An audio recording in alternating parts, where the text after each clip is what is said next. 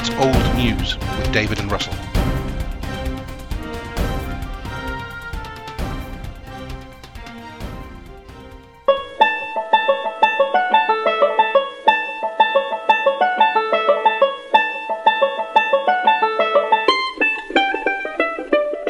Hello, my name's David. And I'm Russell. And this is Old News. It's good to be back, as always. Yeah, so how are you? I'm alright, yeah. I've got another new job. Wow. Third new job in a year. That's some kind of record. It's the merry-go-round. At this rate of increase, sort of exponential increase, you'll just be whizzing through every department, for 10 seconds. I'll be working everywhere in the world, everywhere in the universe. Simultaneously. Yeah. You'll be like a quantum of Davids. We'll not know accurately where you are, until we observe you. Well, no, you'll not be able to measure where I am. You can estimate where I am at any given time, but when you come to look, on that, I could be either alive or dead. Oh dear. Working or not. On that equally surreal note. Well, actually, referencing what they call Schrödinger's cat. Well, there was a very famous incident a little while ago, wasn't there, when Stephen Hawking, he was being asked some question in a public forum, and somebody asked him about some aspect of the Schrödinger's cat analogy. And apparently he spent 10 minutes typing on his little keyboard thing he has, and eventually just said, "That damn cat." Well, because it was an analogy originally written to show how ridiculous quantum physics is. It was never ever supposed to be a good explanation of how quantum physics works. In that it's meant to be unintuitive. Yeah. I don't really understand it. I remember I read a book once and I understood it while I read the book. Yeah. The moment I put the book down, it just kind of leaked out of my ears. When I say I understood it, I understood what the book was saying, which was a popular science. It wasn't an actual science book. The best example of that is A Brief History of Time, isn't it? Yeah. I read that and I hung in there. And I think in the later chapters, it's like, yeah, okay, I'm still there. But then I realised that the moment I finished it was like, I didn't retain any of that at all. Old News. I did a murder mystery tour of Newcastle the other day. Oh, right. Yeah, you mentioned this, but this wasn't fully with actors and things, was it? No. It was like a virtual murder mystery. Yeah, you use your phone, yeah. So you kind of go to a location and then... The phone uses the GPS and says, there's a clue here. It asks you a general knowledge question about whichever city you're in my case, Newcastle. And then it gives you a witness statement from the witness that you're visiting in that location. Oh, right. So it's actually just an excuse for a day out and a walk around town. Yeah. In a way, yeah. I'm walking around for about 2.5 hours. Yeah. Was there lots of other people doing it at the same time? Loads of people, and lots of people were dressed up. So there was an awfully large number of Poirots in Newcastle that day. A city stuffed with Belgians. Yeah. But so presumably it was set in that kind of era. No, not at all. Oh, really? Yeah, the murder victim was a nightclub owner. Oh, sort of in modern day. Contemporary. Yeah. Right, okay. Do you think the Poirot character, you could make it into a Bond? You could move it through time? Yeah, you could. There's no reason why you couldn't, I don't suppose. That's a curious thing then. So do you think this is going to be a regular event? Probably. It's a company that does it, so... Oh, it has a commercial aspect to it. It'll be in their interest to... So did you pay? Yeah, I think it was £6 or something to take part. All right. Per person. Once you finish, you go to the pub with your mates or whatever. And yeah. Oh, that's done good fun. So, other news for Old News in that we had our first anniversary, didn't we? We did. Which is... We totally neglected to remark on it in the last episode. Wasn't it the day after we recorded our last episode or something like that? Yeah, there's a friend of mine, Raj. He contacted me to mention. Oh, I think it was when we actually issued the episode. Right. He said, "Oh, did you realise? No, this is the first anniversary. Just you didn't mention it." It's like, oh, well done. Thank you very much. I feel like we've achieved a bit of a milestone. Yeah, we've survived. Yeah. Without A, killing each other, B, just utterly getting bored, C, running out of subjects. We've still got a few ideas in the fire for. Yeah. No, we've never ran out of ideas. No, we've never struggled. Yeah. We've struggled to choose between ideas. Yes, yeah. But we've never actually struggled for ideas. Yeah. I've been listening back some of the older episodes recently. I don't know, have you done that? I mean, I've been doing it for the public. Oh yeah, posting on Facebook and Twitter and what have you. Yeah, we greatly improved our graphic design elements of all these, haven't we? So yeah, that's been really good now. So each episode has a photograph and a bit of a graphic associated with it, because Facebook said that's really good for the advertising. So that's why I suggested it. Yeah, well, it's been interesting listening back how I think we have improved. I like the very first episode, we do sound really stiff. Yeah. Whereas now I think we've gotten a little bit used to it. But we continue to innovate. So this week's our first time that we're actually recording wearing headphones. Yeah, we almost look professional. Yeah. It's kind of interesting though, because you volunteered in kind of community radio for a while. So you know what it's like to kind of speak and hear yourself at the same time. Yeah, whereas I'm guessing this is new for you. Yeah, it's a little bit unusual. Yeah, you've got that split-second delay. Yeah, well, they do say that people with stammers, like I have, that this is actually good for preventing people stammering. Right, I've heard you say that before, yeah. However, apparently it's one of those effects that's temporary. No, it'll be good in the short term, because they did try for a little while to have like a little hearing aid device for folk. There was essentially just a microphone and a delay, and then play back into the ear. Just fractions of seconds, and it does work. You know, people who stammer far less with it. But the reason why it's never become a commercial invention is because it only has a temporary effect, which is a bit sad for people who stammer. Wouldn't it be great if there was a technological solution? But alas, I just rely on you editing it all out. How much of that do you edit, out of curiosity? Every show is different. There's been a few shows where it's been quite hard. There's been quite a lot. There's been other shows where there hasn't been very much. Yeah. Because I remember in the very early days you asked me about that, didn't you, whether I wanted it edited, and I said, well, as long as people understand what I'm saying, I'm not precious about it. But it's interesting to think, what image am I projecting? Is it a false image? Would people who meet me be surprised that I might stammer from time to time?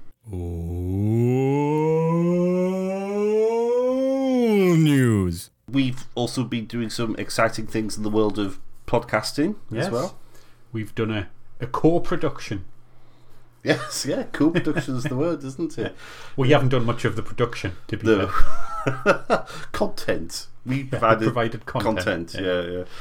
So we did a joint episode with the excellent people from the Last Tuesday Project podcast, which we've mentioned in the past and we've ran advertising for, and it was great to actually sort of meet them in person as such. To actually see their faces. Yeah. Because I've seen the little avatars on Twitter, but that doesn't really tell you much. Yeah.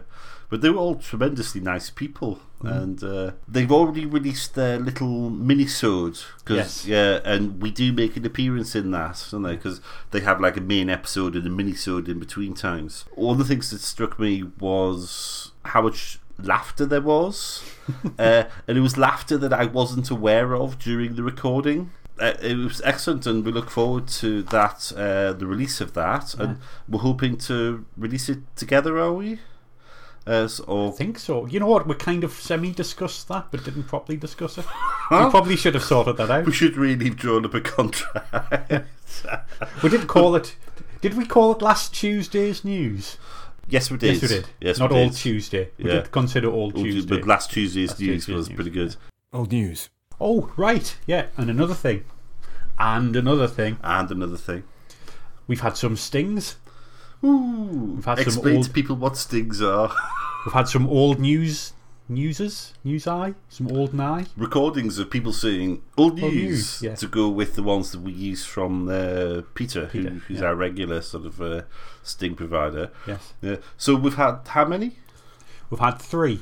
Right, excellent. So One great from to hear Haley, one from Steve, and one from Etienne. Now, when I play them, I think you'll be able to guess where Steve and Haley are from. Right, okay, let's have a guess. Henny, it's old news, man. Well, didn't you know, like, pet? It's old news. Old news. Hey! Oh, We heard that time. We got an extra E, yeah. oh, we could make a Halinator. We should definitely do that. We should just sample bits of the old the last Tuesday project and just make a Haley soundboard. She would really hate us for that. Oh dear.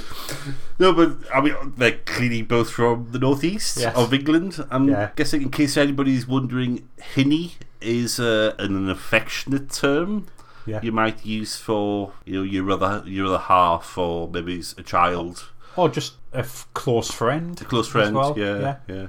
I always remember my granddad calling me hinny. Yeah. Yeah.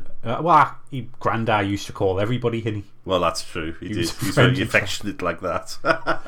I remember him calling a waiter in Spain Bonnie Lad. It confused the waiter. Etienne Etienne is from lives in Japan. lives in Japan. So thank you for that. It generally surprises me that we have that kind of reach. Yeah. That we've got somebody from Japan that may be like a westernized name, perhaps, for somebody living in Japan. We don't know, but thank you for your contribution. That I'm quite touched, actually. Yeah. That's great. Yeah. Nice to know that there's a community out there. We've talked in the past about setting up a Reddit page. Is that something our listeners would like? Let us know. Yeah. Yeah. If we do set one up, it'll be Russell setting that up. Because I have no idea how Reddit works. Neither do I. Not but the here we foggiest. go. I have downloaded the app on my phone yesterday with a view to this. So Right, all right. Well, we do have a Tumblr now, and we have a Pinterest board and Instagram. Instagram. To Yeah. be fair, I think I've only posted 3 times on the Instagram account. But I'm only just getting into Instagram a little bit. I have one photo on there, which is of the badge on the steering wheel of my car. That's it. So I uploaded as a test at one point. you scored a nerd. Old news.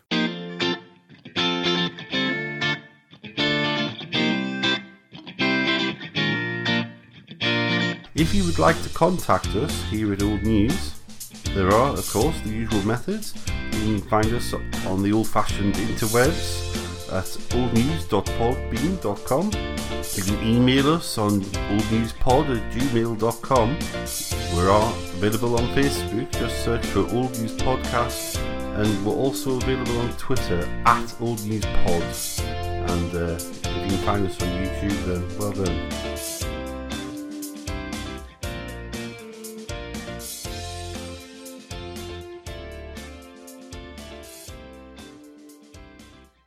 Henny, it's old news, man. So, should we move on to our topic of the...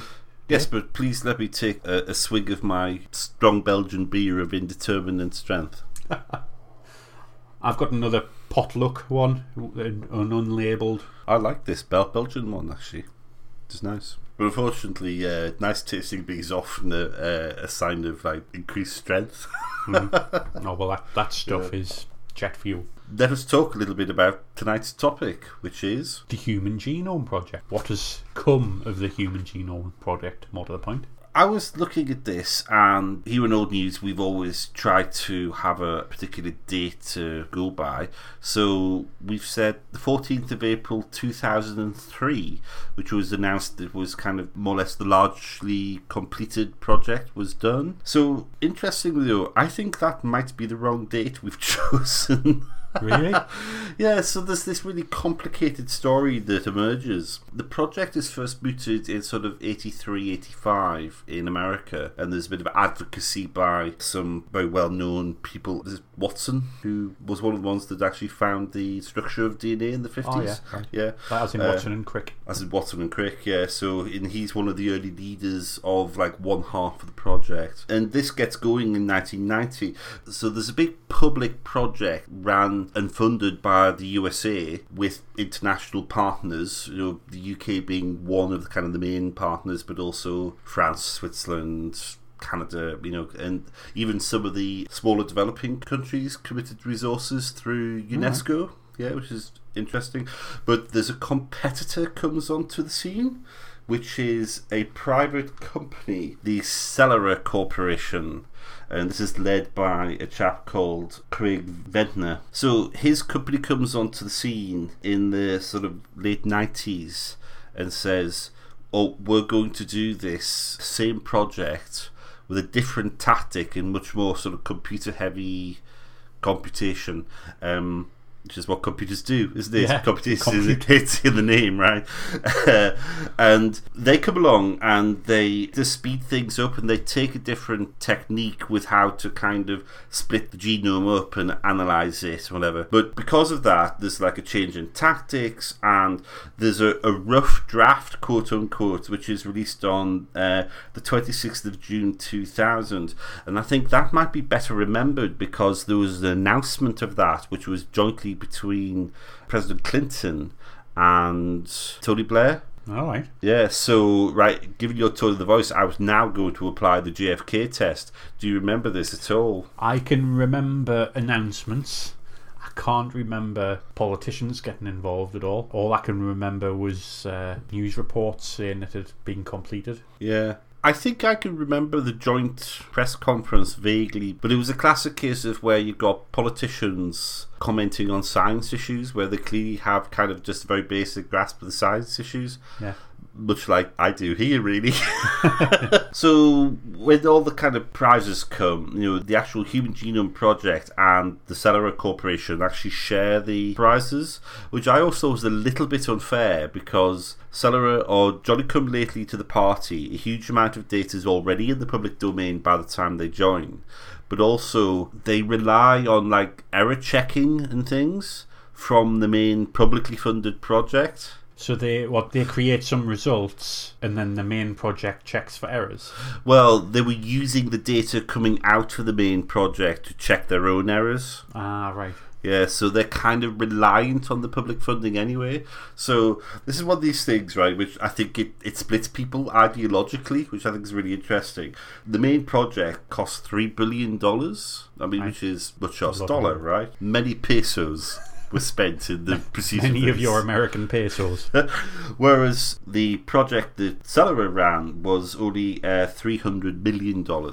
Fair play to them, and they brought a lot of innovation and different new thinking to it, which was fine. But I think in the end, it was still the publicly funded effort. They would have gotten there in the end with slightly old-fashioned thinking, but they provided so much better quality data. And Celera also went on to say that, our data is private as well. Right. And they got a huge amount of criticism for that, and so they said, oh no, we'll make it available, but there's still restrictions on the data that they provided. So they said that academics can get it, but only in certain chunks at a time. Right. So a bit like when you buy channels from Sky, you've got to get them in packages. You can't say, I'll have this one, and this one. That's right, and you can't just download the whole lot as a job lot, yeah. And they promised they would only patent a certain amount of genes, and in the end they actually put placeholder patents. Well, they promised like 300 to 400 maximum, and they actually patented 6,500. Although a lot of them don't seem to have gone through or sort of been developed commercially. Yeah. It's so weird. I've never understood that. I do not understand that as an issue at all. Yeah. Because if you take something in nature and read it, essentially, How is it yours? how can you patent it as like a novel device? Yeah. It seems to me there's nothing innovative there. If you've developed a new machine to analyse how to read that, fine. Then patent the machine. Patent that, or even patent the technique or the software, or you can patent those sort of abstract ideas. But the fact that you would patent the sequence, It's like having a magnifying glass and looking at, I don't know, tree rings and patenting the tree rings. I thought the same about like if you cut through a strata of rock and went, oh, there's X many strata of certain types. Oh, I'm going to patent that now. Yeah. So no one else can ever look at 16 Well, strata. presumably you can look at it, but you wouldn't be able to make any commercial gain from the fact that- the insight you get from it. Yeah. I don't know. It seems so against the spirit of what founded this project in the first place. It's a very American idea, isn't it? It's a very sort of Republican in office, except it wasn't. Well, in the 80s when this project first mooted, it's Right. it's Reagan. It's Reagan. It's very, we're going to commercialise this as much as we possibly can and make sure the big corporations can make as much money as they possibly can out of it. I think we'll touch on this later about the commercial sort of pressures here, which I think are actually one of the interesting stories that comes out of this. But there's reading a bit about it online. There does seem to be this very American slant on things, and sort of Celera's view on things, the way they did things, the way they behaved was kind of very, very commercial, let's say. Old news. So just to sort of do the last little bit of narrative here, really, because we've got this kind of rough draft in 2000, there's the announcement of completion in 2003, but actually it's not until May 2006 there's the last chromosome is finally published in Nature, one of the more august journals. One of the things I liked actually was when they made the announcement of the rough draft was that the paper that was given by the Human Genome Project was published in Science, and the equivalent paper from Celera was in Nature. All right. So there's this sort of equal billing giving, but through different channels. So that was sort of a nice touch. Interestingly, the whole project only maps 92% of the genome. Well, they're not finished yet then? Well, yeah, it's interesting, right? So I have two words to share with you, but I don't know what they mean. So the 92% is it eudochromatic? The other 8% is heterochromatic. But I went to look up what those terms mean and I was slightly lost. But as far as I understand, the idea behind the project was that you would take a handful of samples of a genome and you would read those and basically find all the bits they had in common, and it was like a representative sample in a way. But the 92% is the bit we all have in common. In the 8% is a lot of like really tightly bound variable stuff, the stuff that's harder to read. Okay. And is probably to do with more with the variations and so on. So there is now a new project which is all dedicated to reading that. So they've taken samples from Japan, China, Western Europe, an African group, to like give a spread.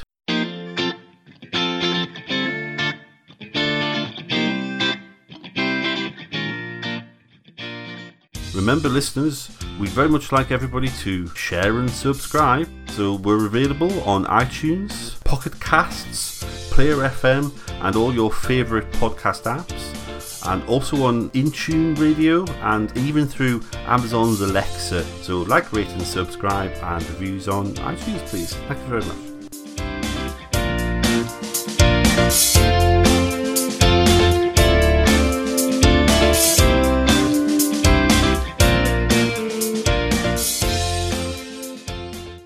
curiously, because I think this is one of the things that really is a criticism of the project, is that one of the main donors is one guy from New Jersey. Okay. What, to the public project? Yeah, I mean, basically the whole genome effort is mostly this one guy.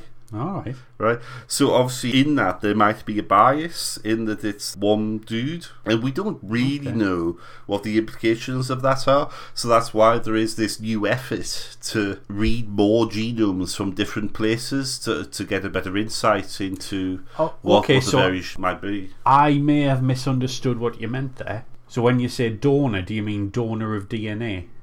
Right, so not donor monetarily. No, sorry, donor of samples, yeah. Oh, okay. There was a weird thing I noticed with the Celera Corporation, that they had like a bank of samples of 21 people, of which only a handful of them went through to then become the ones that they analysed. But guess who was included in that bank of 21 people? The same one guy. The one guy, yeah. Henny, it's old news, man. There was a huge amount of hype at the time about sort of the claimed benefits of this. And so I've got this list of things of people who've claimed that the Human Genome Project will provide insights for, in kind of big, portentous announcements. And we've got molecular medicine, human evolution, which is a bit of a worry, but presumably study of human evolution, not actually making humans evolve, which would be a problem. How it happened. Yeah.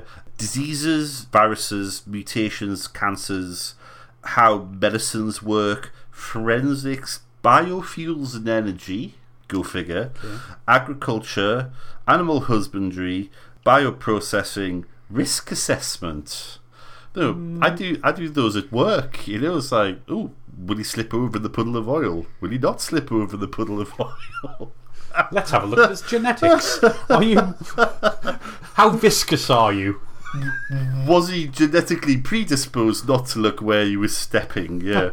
Bioarchaeology, anthropology, and commercial development of genomics, DNA products, and all that.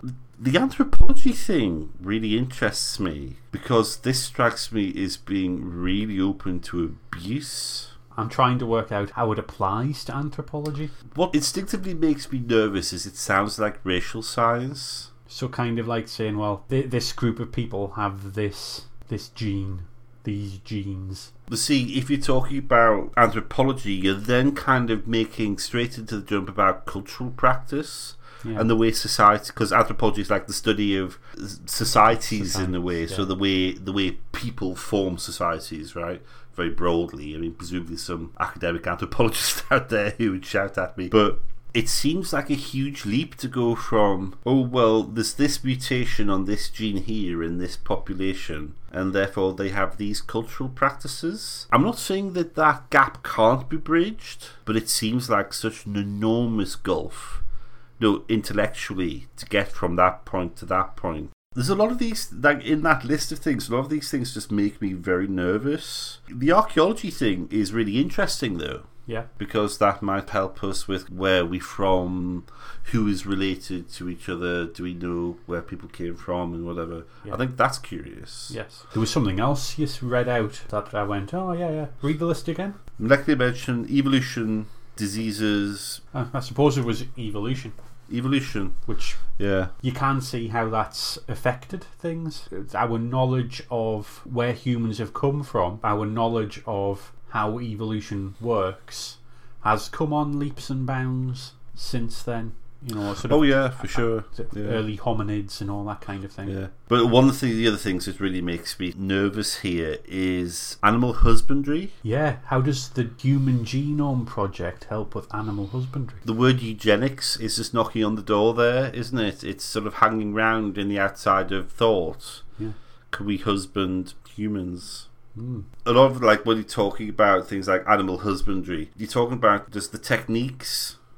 You've developed a load of techniques on how to sequence genomes, how to isolate and find bits of the genome, the computing that might require, the software, the lab techniques and whatever. One of the things I thought was an interesting parallel to draw here, because it starts in 1984-85 and there's another project at the same time that the Americans have as like a big super bit of science, And it's the superconducting super collider. Which, do you remember that sort of being talked about? Yeah. Yeah. Kind So of. it was like a really vast version of what we have at CERN in Switzerland now, but it would be bigger. It was a huge project, billions of dollars to be spent on it, and they started building it, and then they killed it off in the 1990s because largely these big science projects were ways of putting one up the Soviet Union.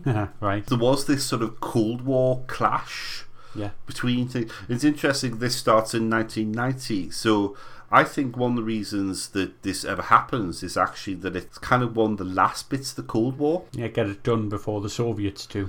Yeah, and it's a big dollop of public cash, $3 billion to sort of put, like, for a 15-year project.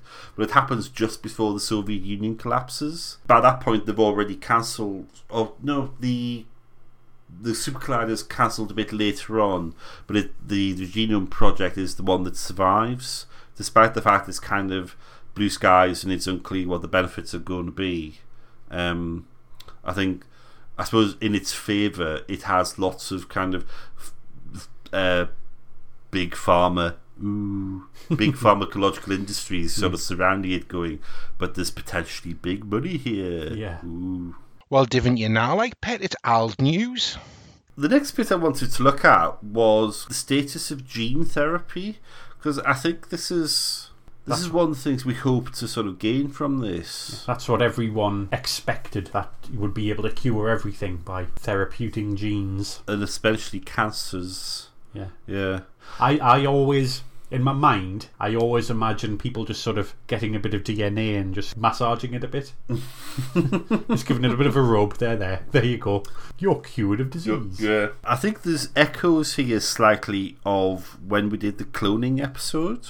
So if you haven't downloaded the cloning episode, now's your chance.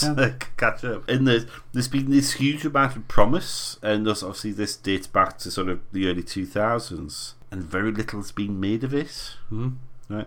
So the earliest example of a gene therapy being tried was in 1990. So obviously this is slightly before the Human Genome Project's complete, but well, at the beginning, outset of it. It has very limited success for like a couple of people in the trial. That's it. Nothing's really come of it. As of now, there's only one licensed gene therapy. One thing I do remember very clearly, and sort of this is in the kind of the latter stages of the project, there was a chap called Jesse Gelsinger. He was an 18-year-old, and so we're talking about money and economic pressures here, right? So he was an 18-year-old with a liver condition, and so there was a trial to see, well, can we get him to have this gene therapy and he'd be able to process some sort of protein, is to do with getting rid of ammonia out of the blood and all this, and died within a couple of days of the therapy. Oh dear. Right. Yeah, so they use like a virus as the vector to get the new gene into his system, and he just suffers a massive immune system response, and within a couple of days he dies of organ failure. It's intensely sad, and I can remember this being a big splash in the papers at the time. It turned out in the investigations afterwards, he was actually a substitute for the original volunteer who had pulled out, and it turned out he was unsuitable. Okay. Right, because he had certain blood levels that were unsuitable, and he really wasn't a good replacement for the original volunteer. He wasn't really given the full information. Monkeys that had been given a similar treatment had also died, right, and they didn't tell him of that properly. And also the other patients where they tried similar things, obviously in the kind of the build up to the full trial, had suffered really very serious reactions. So there's a whole bunch of risks in there that they didn't tell him about. It's one of these things where the institute involved, that's one of the universities in the States, they kind of accepted the report. I think that like the legal settlement was done out of court, so there was a big sort of payment to the family, but like no liability was kind of... But this totally damaged the field. It was back in 1999. A lot of scientists had their funding withdrawn. People were reluctant to go down that track. Like I think a lot of ethics committees were just concerned about, well, are we just going to kill more people? And it turns out that the researchers concerned had financial interests in the potential treatment. Yep, I knew that was where it was going. Yeah. More interested in getting a result than doing good science and getting accurate results. Yeah. Meaningful results. And I think this is the problem, isn't it? I think these cures, if we can get them to work, are so tempting. And you see the economic pressures, it must be like gold fever. I absolutely don't want to excuse the behaviour of the people here, but poor guy, 18 years old, was living with his condition, was obviously receiving a treatment that could keep him going at that point. He wasn't told the risks. Old news. The last thing I wanted to touch on, the latest thing which I've seen a lot of hype around is a thing called CRISPR. Have you come across CRISPR? No, I don't think so. Right. So what made me laugh was that it's what they call a gene editing technique. And there's this idea... well, just the name of it is CRISPR, which makes it like a certain location-based dating app. I thought, I've heard so much about this and everybody's talking about it, and it's a kind of new way of getting genes into a genome and literally editing bits out and putting new bits in. Yeah. But I went to look at some of exactly what it was, and I'll be honest with you, I have no clue. So it's not someone with some really tiny tweezers. Yeah, pulling out a little line and a scalpel. A scalpel. Tiny, really sharp scalpel, like Death's Scythe. Yeah. Well, I just had visions of the old-fashioned film editing suites where you've literally got a run of film coming through, and you're going to slice it there and there and put a new bit in and join it. I used to do that with magnetic tape. Oh yeah. In your razor blade. Yeah. Tiny bit of white tape. Yeah. So as far as I understand, it's all to do with using some sort of bacterial thing. That's as much as I understand of it. But it does seem that with all the hype that surrounds that is that this is going to be the new way in for genetic therapies. That now that we're kind of starting to understand a bit of kind of the data that came out of the Human Genome Project, and we know where things are, the locations of things, the importance of bits of the data. Now we've got a technique to actually go fiddle with them, and we can go fiddle with them really accurately, because this has been one of the problems. I mean, as far as gene therapy goes, there's been 3 deaths in that research. One, the case we mentioned, but there's 2 others as well. One of them, they ended up sort of just basically creating a cancer. They died of a leukemia. So this idea of this CRISPR technology is that you can very accurately target it. But there's a huge amount of hype around this, and this is going to be the technique we need to then move on with this sort of molecular medicine, and personalised medicine is a big thing, which I noticed sort of reading. Yes, I've read about that. Yeah, this idea that you would have medicine that would just be targeted for you. My feeling, and this is just my feeling, is we've been promised this before. Yeah, it feels a lot like it'd be another 40 years, a bit like nuclear fusion. Yeah, it'll be ready. It'll be ready for use in 40 years. It's been like that for the last 40. Yeah, every 10 years somebody says in 40 years' time it'll be ready. Yeah. I think one of the arguments I came across was that the reason why it's so challenging is just because the quantity of data is so vast.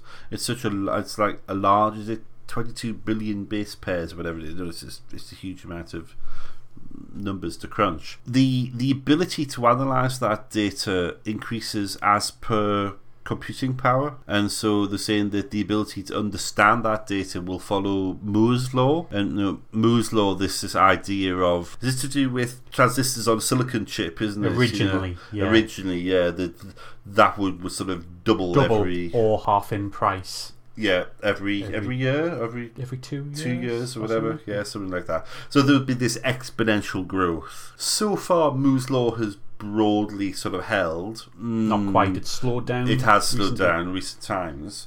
But one of the things that has improved is our ability to produce software that can crunch the data.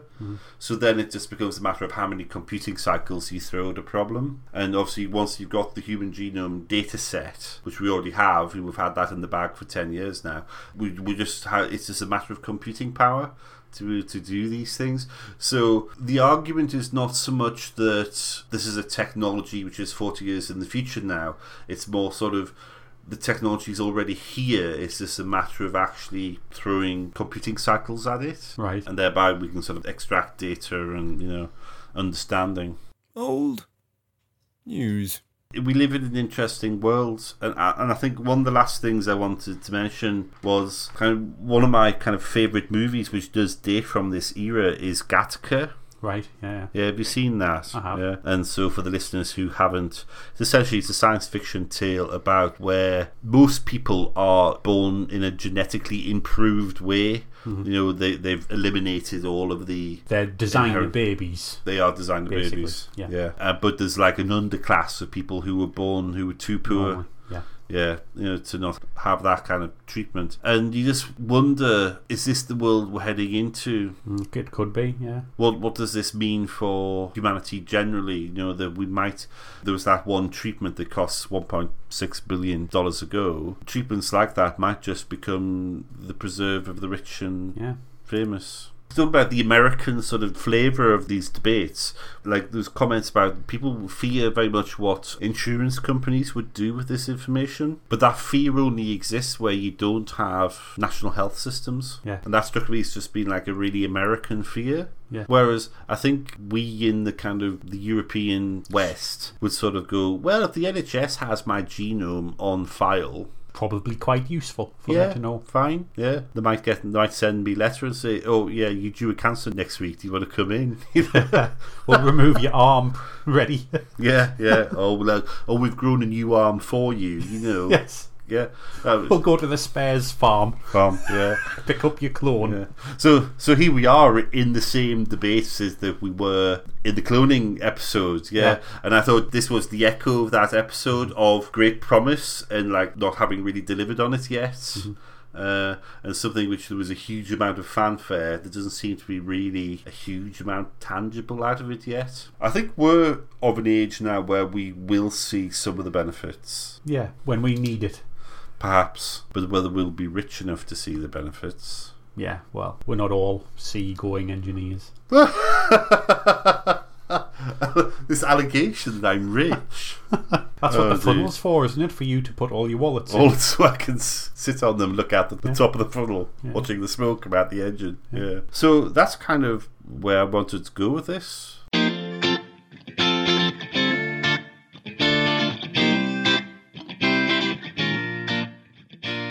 As usual, would like to thank Peter Kitson, Haley, Stephen and Etienne for the use of their voices, and bensound.com for the use of the royalty-free music.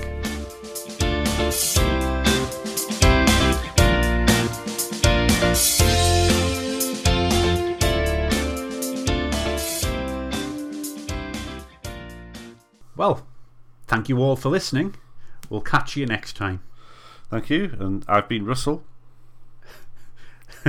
And I've been David. I still am. You still are, David. Goodbye. Goodbye.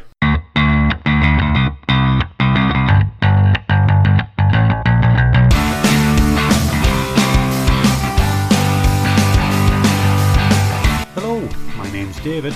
And I'm Russell. And this is... Old News. Should we try that again? That bit's still going in. Oh, right. It's the outtake at the end, right? Okay, yeah, let's do it again. Okay.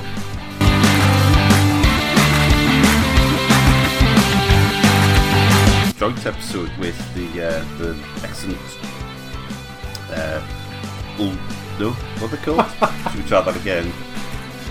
We'll record that again because that's quite Okay.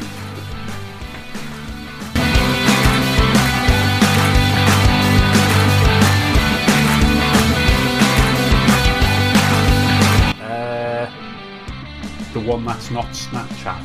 What's the other phone-based picture one?